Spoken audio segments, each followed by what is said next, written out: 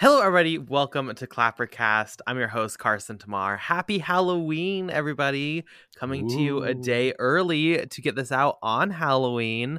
I am joined by two terrifying ghouls today, Elena Falds, Paul Price. How are my favorite ghosts doing today? I'm annoyed.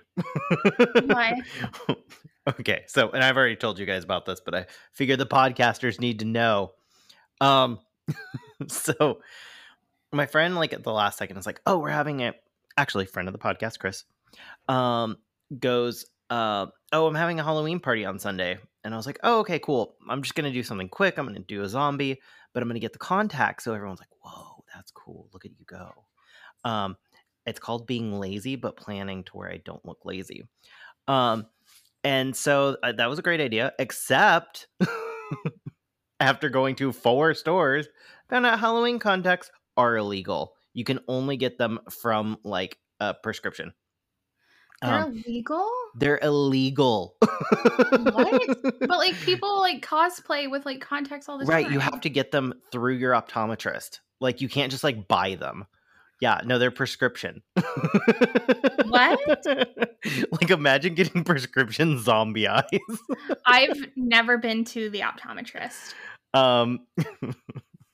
That's really sad for you. No, I have. I like to perfect imagine vision. it's just a I've never blur had for eye you. issues. No, I have like when I go to like get physicals at my normal doctor, they're like, "Wow, you have amazing vision." I'm like, I know. I've never been to the glasses doctor. I would She's never just marry reading somebody random that numbers. needs to wear glasses because I can't have my kids having ruined perfect vision. They have to like take on that. That's trait not how from that me. works. Yes, it is. My parents don't wear glasses. Nobody in my family wears glasses. So true. We have strong eye genetics. I sent Alina a video from TikTok yesterday, and I was like, "Wait, is this not how everything looks?" And she's like, "No," and I was like, "Oh, I guess I have an astigmatism." It was like, "Here's how to see what an astigmatism looks like," and I was like, "That's." Paul's like, "Isn't this like the normal world?" I was like, "No, bestie, it's not." Oh, God. Yeah, it was basically that like the lights like have these cool like shimmering look to them. Yeah, I thought it was everybody. No, apparently not. Just me, my blind ass. So maybe I should get zombie contacts. But anyway, so now my low effort costume now looks low effort, and that's upsetting for me. The only thing I thought could be funny, and I don't even know if I'm doing it, is there's 2 parts to the party. One at the house and then one at the bar after. And I was thinking about just doing a bite on my arm when I go to the party, and then when we meet up at the bar, running home, doing zombie makeup real quick, and then coming out, and it's like, oh, I changed. Wow. That's That could be really fun. You got more zombie side. I love that. Yeah. It depends on how drunk I am, because then it would just come in and just like it's the worst looking thing you've ever seen. I'm also making butterbeer, which I thought would be a fun, quick thing. Butterscotch schnapps is nowhere in all of Los Angeles. I had to order it from like Amazon Fresh, and I was like, fuck. It's been a rough couple. And Alina was like, you should have planned. And I'm like, I didn't know about this party. I didn't know I was going out for Halloween, but I bought angel wings just in case, and I had a cute little Castiel costume. I don't know who the fuck that is, Peace and Love. He's from Supernatural. Oh, didn't see. He was a hit. Your TikTok, I assume, was funny. I don't really know what it is, but it was great. I thought it's a good show, Carson. You should watch it. At least the first 5 seasons. Should I? No. No. I got into an argument with someone about whether or not the first 5 seasons are the good part or the time after that. No, the first 5 seasons are perfect TV. Someone was like, no, like the first 5 seasons are okay, but then the last couple seasons are when they get to like be funny. And I'm like, that person's an idiot. What season are you on, Alina? On season 11, episode 3. How many seasons are there? 15. Okay. Well, you're getting there at least. Yeah. My method of watching at least 1 episode a day is really working. So funny. I love when we have positive goals for ourselves to better our lives. And hey, do you want to hear a story about bettering my life? Sure. You guys have heard this story already, but I think the podcast will enjoy it. It has to do with revenge and karma. So as the squad knows, I have decided to move home And I asked my building supervisor to break my lease the other week because this apartment has mice and roaches and it's just not fun and fresh and I hate it. And she was like, no, you have to assign your lease. We'll take care of the vermin problem before these new tenants move in. And I was like, okay, sure. I want to get out of here, so I will go along with this bullshit. And I posted my apartment on Kijiji and I was like, hello, please take over my lease. I pay $990 for this shoebox. Perhaps you would like to also. And I found 3 people that were interested in moving into this apartment for some idiotic reason. And I was like, cool. So I passed those 3 people's information on to the building supervisor. And then on Tuesday, this was the last Tuesday. And then on Wednesday morning, she texts me and she's like, hey, I sent applications to those 3 people. If you have any more, let me know. And make sure to tell them that the new rental price is $12.50. And I was like, what do you mean? What do you mean there's a new rental price? Aren't they continuing my lease? That sounds very false and incorrect. $1,250 for a shoebox apartment with mice and roaches. Could you imagine? And then I cried on the bus to work because I was freaking out that nobody wanted to take the apartment at $1,250. And then my friend called the Ontario Landlord Tenant Board on my behalf and told me that what the rental company and building supervisor was doing was illegal because they basically are violating my right to assignment, which is against the Residential Tenancies Act of 2006 under the Ontario government. So I wrote them a really fun email and I listed out the exact article number saying you violated my rights here, here, here, here, and here. And then I said, because you violated all my rights under these subsections, I get to move out in 30 days. And then they never answered that email, which was interesting. And I came home the day I sent the email to a letter at my door. And it said that the building supervisor and her husband, who is the building maintenance guy, no longer work for the company. So I like to think I got them fired. Don't fuck with Alina Falls. Message of the day. Also, didn't you get a hoarder kicked out too? I don't know if that's true or not. She had an inspection and I don't know where it went further than that, but I think the roaches are coming from her. Alina is bringing the entire floor. She's just a giant roach. Like Men in Black. Honestly, that wouldn't surprise me because apparently the lady next door is a hoarder and then the man across from me feeds birds and squirrels and whatever, and I'm like, that's where the mice are coming from. It's from him and the roaches are from her. I need to get out of here. The rats are going to hate this announcement. But the rats don't run this apartment. I've got to get away from all this wildlife. I'm moving to a farm. Hey, you know who is there to kill wild animals on the farm? Bruce. So we'll be fine. We know. I love in 5 years when you go Pearl. It's going to be great. I'm a star. It's going to happen. I'm going to get upset that people don't watch my TikToks. Your TikToks that are not aligned. Anyway, I had a fantastic week. I had a wonderful week. Shout out Taylor Swift. I like to think that her song Karma made this all possible. I like that we all have been yeah, Midnights, we're doing it. Even Paul bought the vinyl. Okay, so here's why I bought the vinyl of Taylor Swift's Midnights, which I have still not listened to. I was sitting there at drinks with one of my friends, and they lost their mind about Taylor Swift in a way that I've never seen any human get mad at anything. And I was like, I just feel like I need to be petty. So I bought the vinyl and I sent pictures of the vinyl. I was like, look what I bought. And then apparently what's even funnier is one of their friends bought all 5 versions of the vinyl. Oh my God. So that makes the clock. Yeah, I think so. I haven't listened to the entire album yet. I've just heard the songs on TikTok. Yeah, no. Happy for for me, I feel like what I've heard will be exactly what I was going to use it for anyway, which is oh, you have friends over, let's just put on something and have it lightly in the background, and it's they'll kind of blend together and they're kind of nice. I don't know if you've ever been to a friend's house and they're let me put on one of the greatest albums of all time or whatever, and you're okay, I can't pay attention to a single thing you're saying because it's just Adele bop after Adele bop. Like, what am I supposed to do about, listening to what you're saying? Your life isn't that interesting. I really thought you were saying, I don't know if you've ever been to a friend's house, period. Like, oh, well, I was like, wow, okay. Carson sent us multiple pictures of him in costume just in his bathroom. It's not Halloween yet. Why is everyone, all my Halloween stuff, guys, is on Halloween. Everyone is out there on Saturday night. Well, Halloween's on Halloween. A Monday this year. Like, what do you want from me? That's when it fucking lands. Deal with it. I have 2 jobs, Carson. You don't have a child. Like, you don't need to, like... Anyway. I don't get it. I was not in charge of the work Halloween party. I just got my ass out for it. Valid. Okay. How was your Halloween party, Carson? I enjoyed your meme costumes. I don't know. I'll let you know when it's Monday on Halloween. That's weird. Because I have 2 costumes. I have one for my day at work, which I work at a high school. So I have one costume for that. And then I have a costume for my party after work. So the pictures you sent us, were you practicing your Halloween costumes? It was me yes. I love that.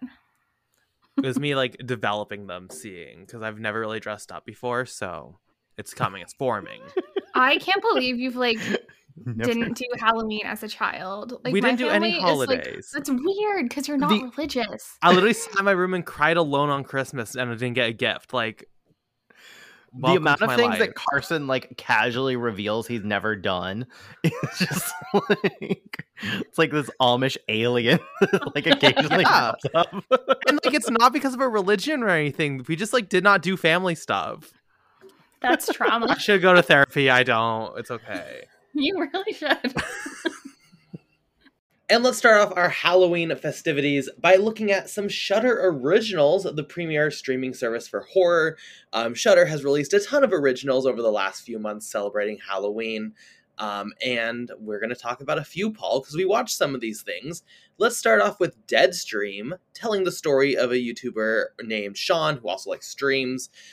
His whole gimmick on the internet is that he wants to face all of his fears and capture them on camera in a somewhat comedic way, it seems.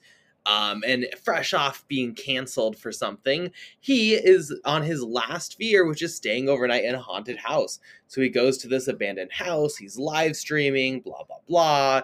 He's hearing noises, but then a woman shows up claiming to be a fan, and it seems like something darker might be going on inside this house. I don't actually know what you think of this. I assume you hate this, but maybe I'm wrong. I love this film. I think the key here is Sean going to be annoying for you or not? For me, for whatever reason, there was not a single moment where I thought Sean was grating. He's definitely trying to be annoying, obviously, this character, this actor. He's trying to be over the top in that YouTuber way. But I really had no issue with him as far as being genuinely annoying. I think the scares, horrors are pretty good here. The concept is pretty fun with the live stream aspect. It kind of reminds me of Spree from 2020, which was another film I enjoyed. I think you hated. Maybe I'm wrong there. So I enjoyed Deadstream. What did you think? I'm definitely more mixed. I did not like it when I first watched it, but I think it's grown on me a little bit more. Just thinking about it in hindsight. I think my main problem with this film was exactly what you said. If you find Sean, who also is the director, Joseph Winter, who directed it with his, I'm gonna guess wife, but it could be sister, Vanessa. And they also did another segment that we'll talk about at VHS. But yeah, I found him grating, which is very weird because I've watched a couple of these films where specifically they're YouTubers. And they don't grate me quite like this guy did. I think it's just, there's a point, and we'll talk about this in another film, where you could leave. And this is one where I was just go, leave. There's so many points. But overall, I did have fun with it. Weird thing that you didn't really mention, this movie has the most fluids, I think, of any movie I've ever seen. And that includes Triangle of Sadness. This was just fluid after fluid. And it was My friend kept calling it the goopiest movie she's ever seen. It also has one segment towards the end of the film that is the only time I have gagged in a movie in a while. Not just been like repulsed, full on gagged. It just like hit me in a weird way, and I was like, nope. It still makes me sick just thinking about it. It's the bathtub scene. If you, you're like, yeah, oh, I knew. It's very gross. I'll give you it. Yeah. But I do think it totally depends on if you like him, which makes it hard not to recommend. You know, a lot of these movies, I'm like, I didn't like it because of this, and you shouldn't like it either. This is like, no, I think it could definitely work for you. It's probably not something I would watch with a group, because if you don't enjoy it, you'll probably want to turn it off. Which my friend definitely did. She was like, can we just stop this one? And I'm like, nope, we're powering through. But yeah, I'm glad you liked it, because I a lot of my friends did too. You know, friend of the podcast, Chris, loved it. But yeah, it just didn't work super for me. And I think some of the issues I have, we'll talk about with their other project that came out this month. Yeah. Same, yeah. We'll get to VHS 99 next, but yeah, I mean, I'd recommend Deadstream. I'd recommend you watch it with friends. It's a very wet film, as you mentioned. I don't really get why they chose like a spoiler image kind of to be the main image for the film. Don't get that, but I think this is well done. I think like think back, if you watch Spree, if you liked Spree, you're gonna probably like this. If you hated Spree, you're probably gonna hate this. Fun internet culture. I mean, it's light, right? Like I don't think it really provides anything that deep or interesting narratively, but I think it was fun. If you want like a really fun casual watch that you haven't seen before, I'd recommend Deadstream, which is more than I can say for VHS 99, the newest film in the VHS franchise, which I've seen none of. This is my first VHS film. Really? Never That's did it. so sad, because this is yeah, I mean, not the best introduction. I didn't watch this and then go, oh, I need to binge all these, but I hear the others are better. It's a collection, if you don't know the VHS franchise, it's a collection of anthologies. Normally, apparently, they have a overarching plot story or something. This really doesn't, other than a couple of them kind of relate to each other, but it all takes place in 1999. It's all on this VHS tape, and they're all creepy little scary tales, and I hated this film. Peace and love. I think this is grating. Speaking of grading, this film, so much of this relies on like teenagers and kids and younger people, young adults, and every single time the dialogue is genuinely some of the worst dialogue I've ever seen. There's not a single moment of this film where it feels like characters are speaking like authentically or naturally. It's just like terribly executed, which sucks because I like a lot of these ideas, especially the very first one, like the first story. The ending of it is like, I was like, this is incredible. That's like a 5-star concept. Unfortunately, it's just so painful to sit through. I really was not a fan here of really any story. I think they're all deeply flawed, deeply boring. Good ideas, but not good. I think there's only one that's a highlight, and I think you are too young for Legends of the Hidden Temple. I don't know if you watched that as a kid. You did? Yes. Okay. I didn't know. I was like, that show probably went off air. Well, I had an older sister, so I watched. Oh yeah, a little early, yeah. But yeah, so the Ozzy's Dungeon, which is by the same director as Kuso, actually, Flying Lotus, was the only one, and I don't think the ending works, and I think it's too long. But like the opening, I was like, this is great. This is exactly what it used to be like to watch those. You know, what's funny about the VHS ones, and I see a lot of people saying this in their reviews, so I don't feel completely out on a limb saying this. Usually you're like, oh, there's the great one, and then there's like a couple fine ones, and then there's one that you're just like, oh my God, this is bad. These are all in the like lower. None of them hit the low points of some of the other ones. Like there's none that are here are just offensive. They're just kind of like meh. I think the ones that worked for me, There was Suicide Bid, I thought had some cool moments that were fun, a little spooky. I really liked Ozzy's Dungeon. Aspects of the Gawker I enjoyed more the concept than it actually working. But I think to me, Shredding and To Hell and Back were the two weakest. And To Hell and Back specifically, which is basically these two guys get sent to hell. It's by the same director, and he stars again as Deadstream, is the first film in my entire life where I've been like, you cannot do this on the budget you have. Like, I was like watching it, and I'm like, this isn't even like, it doesn't even feel like a student film. It feels like less than a student film. Like there's, yeah, like you did it with your friends in a weekend, which is probably what happened. But like, they're supposed to be in hell, and it's just like the same three rock formations again and again. And weirdly, also, Chrissy from this film is also in this as a little demon character. And I was like, wow. As much as I'm like mid on Deadstream, even if I was a fan, I'm like, I don't think I need this to become like a, kind of like Steven Soderbergh. Oh, we use the same people every time. it's not that.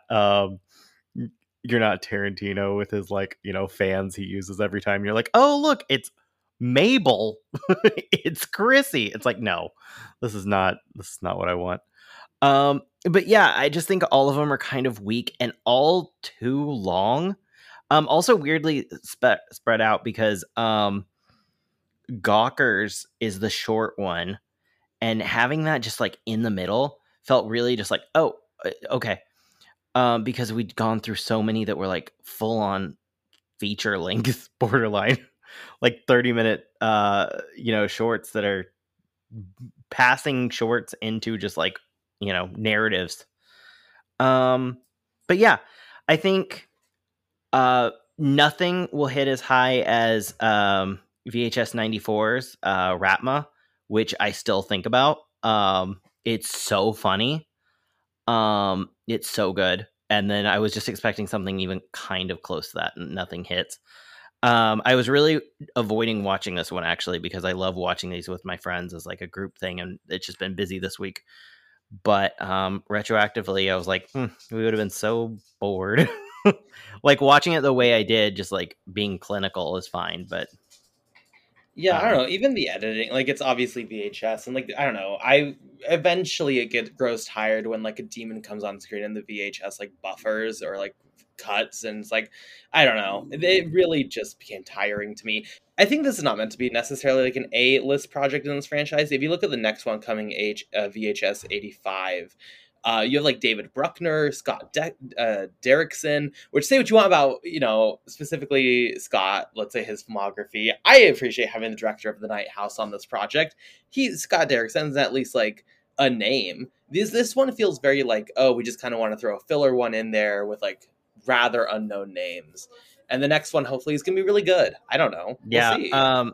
It is funny though, because most of these directors I know in a negative sense. When I was looking at this list, specifically the director of what was it, Shredding, Maggie Levin, who there was this old series that we definitely would have talked about had it been on when we started doing the podcast, which was Hulu's Into the Dark series. And I like was fine with most of them. I was like, these are like fun, bordering on bad sometimes. Except there was one by Maggie Levin that I was so mad about. I was like punching walls. Which one was it? It basically just like stole headlines from like, pretty famous like YouTuber drama. And I was just like, you're just acting like this is your plot. You didn't come up with a single thing. You just like, it was literally like watching like, one of those tea spill type style things, and them being like, we're changing names and making it a little horror-y, but it's just this story. I was so annoyed. So I have had ill will towards her for a while. And so, yeah, did not change my opinion much on this one. I do like the ending, but I don't think it builds enough to where it deserves that ending. Sure, in a vacuum, that ending is incredible. Like, yeah, it just feels a little campfire story. Like, it doesn't. It's something that you would like tell a story, and you're like, ooh, and it's like, why is this 30 minutes? Well, yeah, I mean, it really could have been 5 minutes, and I would have been fine. Most of that film is literally just a bunch of teenagers like walking around a mall. So to the point that my tinfoil hat theory on this is that shredding was supposed to be the overarching one, because they like go to a place and they like stop and do a bunch of, and it's like, oh, I bet this was supposed to be the overarching narrative, and that would be the last shot. I cannot believe this is an hour 39 minutes. Shredding alone at times feels like it's an hour 40. It was so long. I did not finish this in one go. I finished finished Ozzy's Dungeon, and I was like, I just need a break. Like, specifically starting Gawkers, and I was like, I have to get invested in new characters. It's just, I can't do this right now. Which is really funny for me, because usually I can just bust them out. But sure. Paula's known for busting them out. Yeah, I'm not a fan of VHS 99. I think it's my message. I would not recommend you watch it. I'd recommend you leave this one to the streaming algorithm to die a quick and painless death. But if you chose one, you would choose shredding? That's a bleak fucking question. No, I'd probably pick Ozzy's Dungeon. Yeah, like, so would I. The best moment, I would say, is in shredding, but the rest of it's not good. It's painful to get through. Ozzy's Dungeon, like, I don't like the ending. I don't particularly really think anything is excellent in it, but I would say like consistently stuff is happening. Yeah. Which is a positive in this sense, I guess. Yeah. That's the biggest praise. Stuff happens. Yeah. Stuff happens and it's weird. There's a plot. It's also not as gross as Kuso, which was shocking to me. I was really expecting him to be like, oh, I get 30 minutes to be disgusting. Let's do this. Kuso still has moments that hurt my soul. Well, you got the chance to see Speak No Evil. I did not see this. I want to see it. It's on my list to see by the end of the year. Like, it's just not on streaming right now. I've not gotten the chance, guys. It's not available for me. I'm waiting for the opportunity. But Paul, you living in LA somehow got a chance to see Speak No Evil, now streaming on Shudder. Is it good? Should I watch it? Yes. I think Speak No Evil is my favorite of these. And when I was talking about films where people say, oh, you could just leave, this was the one people got mad at. But, I'm a big narrative metaphor person. Like, if you start doing those and your metaphor makes sense, I will go through a lot of nonsense in terms of plot, which I think a lot of people are the flip for.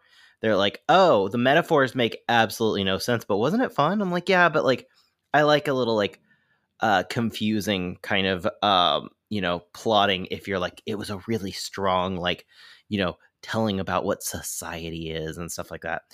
Basically, this film is just about this couple meets another couple on vacation, and that other couple invites them for a weekend to go stay with them.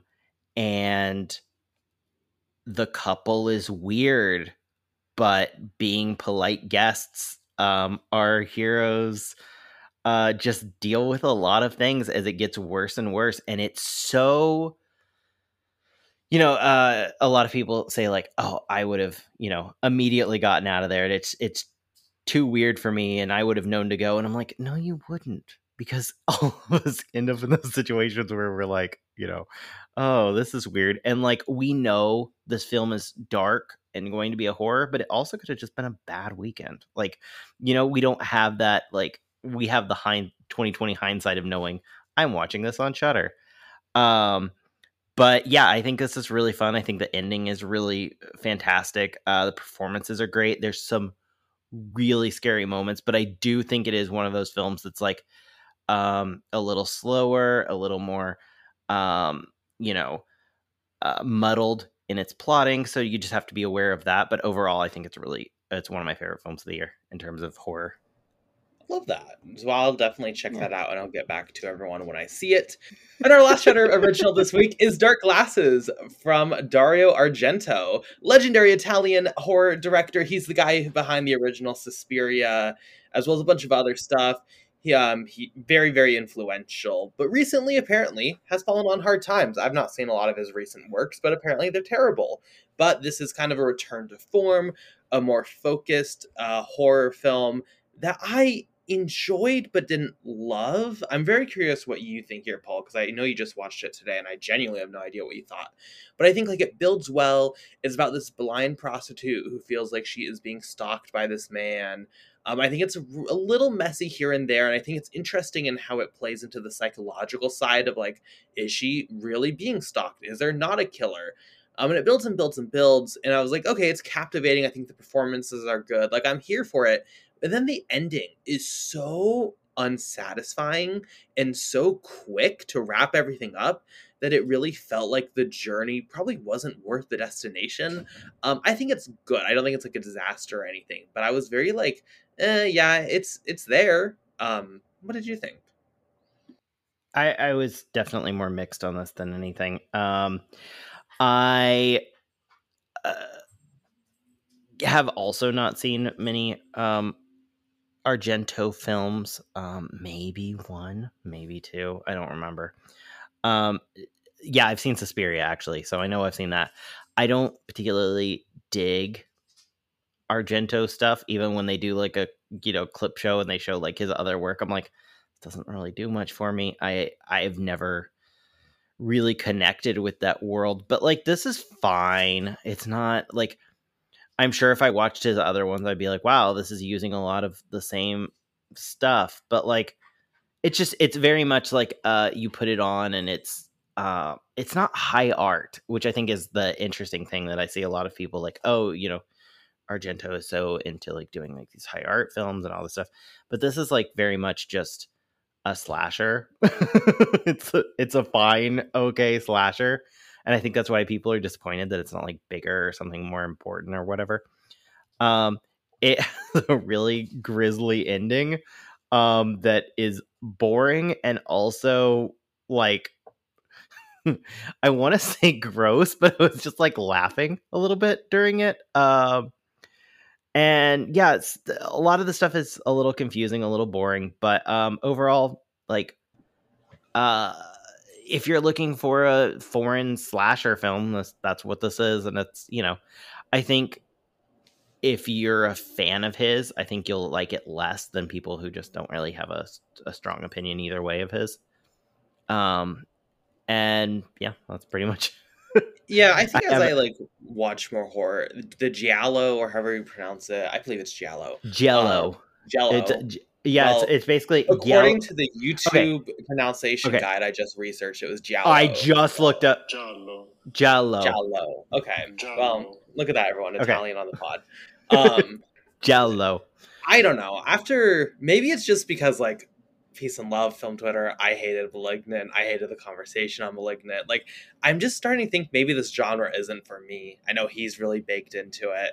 I like Suspiria, but like, I don't know, each one of these films are just kind of like boring and like not really well put together. And it feels like people are like, but it's Giallo, so it's okay. And it's like, well, I don't know. I don't know if that's a great excuse. Well, it is interesting that, Last Night in Soho is considered that as well. And I like Last Night in Soho. Masterpiece. 5-star film. Alina's not on here right now, so we can say whatever we want about Last Night in Soho. Instead, she'd be like, oh, God. That's the one film we can't bring up around her. She just does not want to talk about Last Night in Soho, which is sad because it's genuinely one of my favorite films of all time, but that's okay. So fun. So Shudder, a little bit rough, I would say, of a Halloween season. I'd recommend you watch Deadstream and then probably just skip the others and watch some other horror films because there's plenty of good ones out there. Well, I recommend Speak No Evil. And I also like overall, I think Shudder is one of those that like, if you're trying to get into horror, it's kind of great because it has things that aren't the marquee films as much. And so you go and watch stuff and you're like, oh, that sounds kind of cool. And specifically for me, and you kind of find what you like in horror. which I think is really unique. A lot of times you just are like, oh, I need to go watch, Friday the 13th or Nightmare on Elm Street because that's the ones that I've heard of. Like, then you go and watch ones and you're like, no one's ever talked about this film, but I fucked with it. And that's kind of cool. I really enjoy that. But yeah, this cropping, couple standouts, but for the most part, a little weaker, and not for their programming. Actually, like if you look at it on paper, it's a really great lineup. I just think that they didn't work out as well as they could have. Yeah, I mean, Shudder is incredible. I would recommend everyone get Shudder and just go through their library because they have so many. We're not sponsored by Shudder, not yet, but they are genuinely great. Like, as someone who thought they disliked horror, I've been watching a lot of Shudder, and it's been very good. Even though I gave up on Hooptober, so it didn't really help me there, but that's okay. Hooptober this year, as I talked about earlier, I also gave up, and I'm like mad that I gave up, but I like looked at the list and I was like, I don't want to watch almost any of this. It could not be bothered. Like, yeah, it's just usually it's a lot more loose, and this year it was so tight and like so like you have to watch it from these directors and do that. I was like, I don't care. Please, it was also from like directors, and like I just don't like. It wasn't fun. It was like, oh, bad options. Yeah, no, yeah, I hope next year he loosens it up again. The first one I did last year was great. I really got to watch a bunch of new stuff, and I felt like I was picking things that I wanted to watch versus like checking off what some random man on Letterboxd told me to do. Peace and love to that random man. Okay, and our new release of the week is going to be Wendell and Wild. Henry Selick is back. Netflix has released this animated feature to very little hype or buzz or attention or advertising. It's kind of weird, actually. We'll get you, Paul. But Alina, I will let you kick it off with Wendell and Wild. Did you like this? What are your thoughts? Give it to us.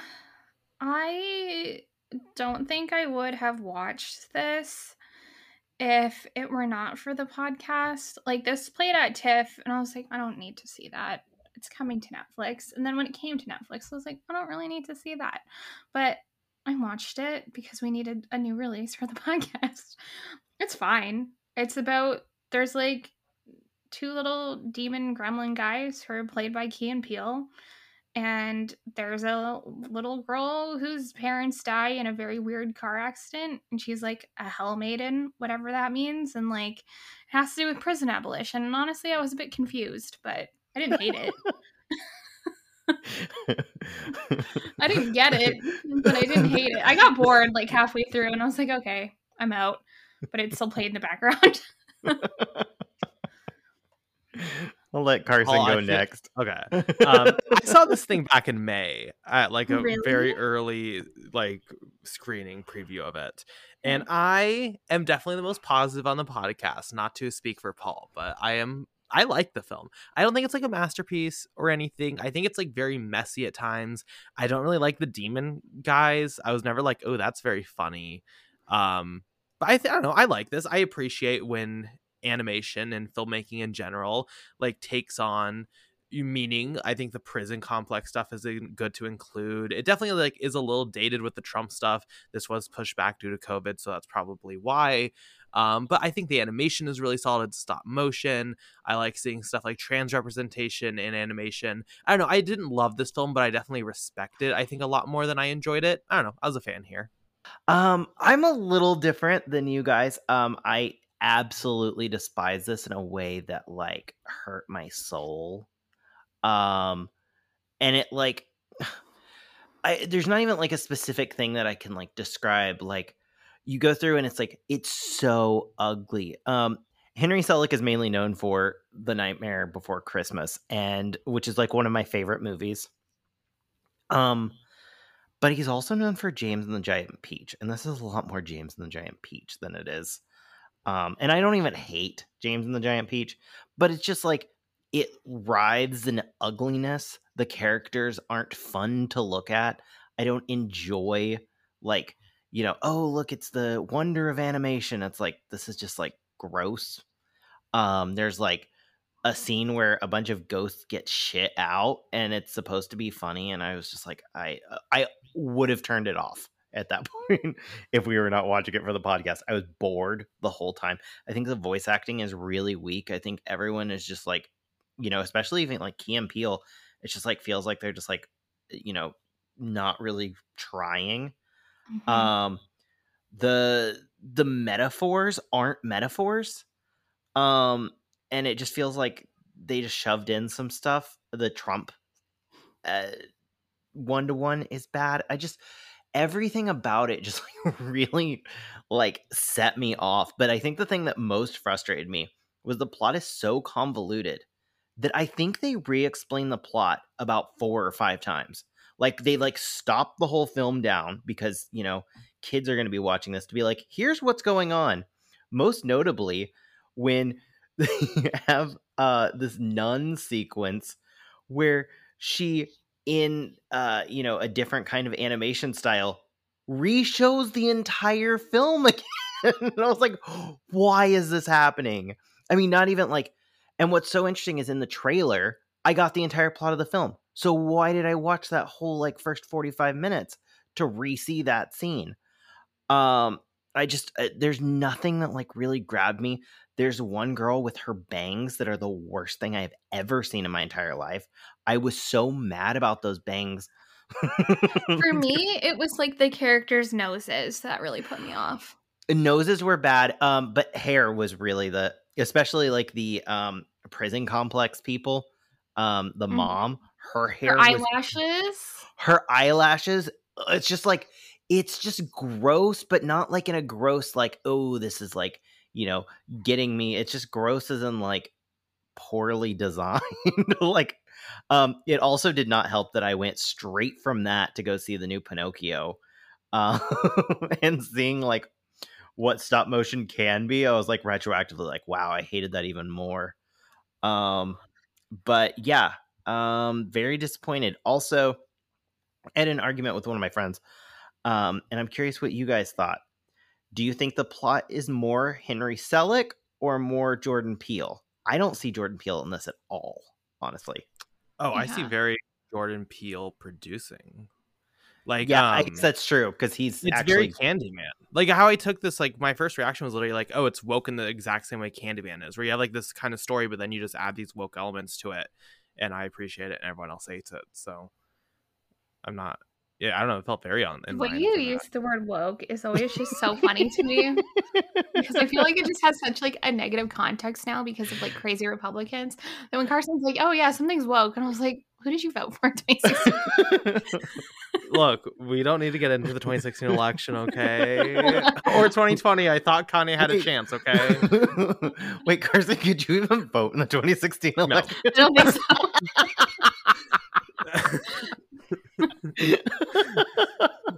Wow, that was really upsetting for me. I did vote for Biden though in 2020, let's be clear. Not to upset you, Paul. I know you went a different way, but I was really thinking Kanye had it. He has some good points. He does not have good points. We get canceled because we're making a very dumb joke. So next week, guys, we're going to be covering the Yeezus documentary on Netflix. The one that was fully canceled. We got an exclusive screener. The Candace Owens documentary. Oh, no. Oh my god.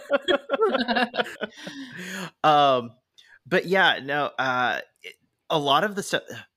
The other thing that like kind of just like set me off about this movie is like there's a thing called AWOCs, which is adults without children or kids. I can't remember which it is. And that's who this movie's for. And then you go, a lot of people are saying it's for kids, and you're just like people are allowing things to like go past like, oh, it's not great because it's for kids. But at the same time, this is not for kids. No kid is going to watch this. It's boring. I'm 25 and I was like, I don't have the It's boring and it's gross and like there's just no way. I mean, that creature that like sticks down to open up their dad's skull so that he can put in the hair plugs. The chilling out in his nose. It's just like, no parent is gonna put that on. No kid is gonna watch. It's the uncanny valley of like movie recommendations. I feel that way about Coraline. Like I watched it in like whenever it came out when I was a kid on I used to sit next to this girl named Georgia on the bus to school, and we watched it on her iPod together, and I hated it. So, and I have not watched Coraline since. And now I get that it's like a huge cult classic, blah, blah, blah. I'm never watching that shit again. It's traumatizing. Like, I would not be watching Gwendolyn Wild as a youth of 4th grade. Not me. It's not my... I don't like this. I always forget that Selick did Coraline. Yeah. I was fine with Coraline, but like, yeah, no, it just... Oh, I love Coraline. I think it came out in 2009. I like the book of Coraline. I didn't like it. I was like, this is trauma for 7 a.m. on the bus to school. Sorry. This is trauma. And your phone's like, it is trauma. Well, if you want to watch Gwendolyn Wild, it's currently on Netflix. I would recommend it, but it sounds like the other two wouldn't, so take that how you will. Luckily, I'm the one with a good opinion, so that's all that matters. Let's end this thing off with our question of the week. Let's first look back last week in honor of The White Lotus coming out, which White Lotus Season 2, Episode 1, now streaming on HBO Max. We asked what your favorite Jennifer Coolidge performance was. It was close. There was not a single vote for other, so we did pretty good in that department, guys. But with 37.5% of the vote, The White Lotus won. So congratulations, Paul. We tied Alina both with 31.3% of the vote. So, you know, I love that. Love it. Great performances all around. Jennifer Coolidge, we love you. If you are watching The White Lotus and you haven't seen our review from last week, go ahead and listen to that. Also listen to our old episode on The White Lotus Season 1, because it was one of my favorite podcasts we've done, and it was very fun, and you should listen to it. So this week we're going to ask, what is your favorite movie to watch on Halloween? And I'm going to go with a classic, A Nightmare on Elm Street. I think Halloween night, you want a classic. You don't necessarily need something very inspired. And I think Nightmare on Elm Street is so fun. I think the effects are great. It's the perfect mixture of like, it's scary, but it's entertaining. I think you're pretty much like guaranteed to have a great time with the film, which is perfect for like a Halloween party or watching something with friends. Paul, what is your Halloween viewing film? I'm going to go with one of my favorite directors. Love all that he's done. The Nightmare Before Christmas. Listen, some people can fall off a cliff straight into jail. Tim Burton's Nightmare Before Christmas. Yes, that is like... That's like one of my favorite things about the Guillermo del Toro's Pinocchio is that there's another director and it's still called Guillermo del Toro's Pinocchio, and I'm like, imagine being that director and it's like, you're not really a part of this. That's Henry Selick for Nightmare Before Christmas. It's great. It also like is one of those films that you can use as the bridge period. I used to watch it during Thanksgiving, actually, weirdly enough. That was like my Thanksgiving movie, because I was like, we're moving from one period to the next. But now I just watch it Halloween. But yeah, it's interesting that you chose a Christmas film for that, but you know, valid. That is not a Christmas film. That's like it's literally about Christmas. It takes place maybe through the lens of Halloween, but it's about Christmas. Let's be clear. Okay, but it's perfect for Halloween because Halloween is basically over at that point.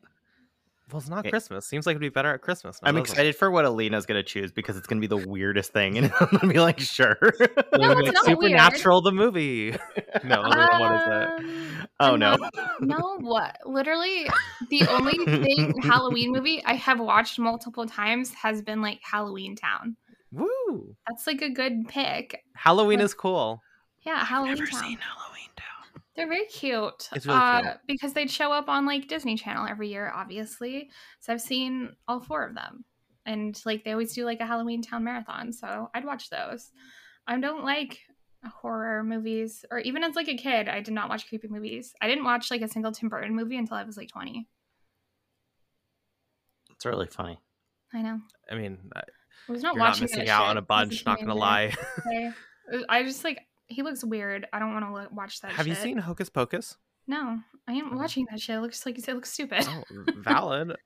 One of my dreams in life is to go to the Halloween town in Oregon, because they decorate every year. It's where they shot the film, and it's like, I want to go to Halloween Town. That's cute. Cool. Well, you can vote on our poll at Clapper Podcast and answer with your answers. If you don't like one of us three, let's end this thing by finding where we can find everyone on social media. Alina? I like how you said like one of us three. Like if you don't like the person. I mean, I take these polls pretty personally, so keep that in mind. Alina, where can we find you on social media? I am at Alina Folds on Twitter, Instagram, Letterboxd, and TikTok. Paul? At Price Like Tag on Twitter, Instagram, and Letterboxd. And you can find me on Twitter at BP_movie reviews. Letterboxd just Carson Tamar. Thank you so much for listening to this episode of Clappercast. Make sure to share us with your friends. Follow us on Twitter. Follow us on Letterboxd. If you have something you want to say, write us an email at clappercast@gmail.com. Again, thank you so much for listening, and we'll be back next week to discuss all things cinema.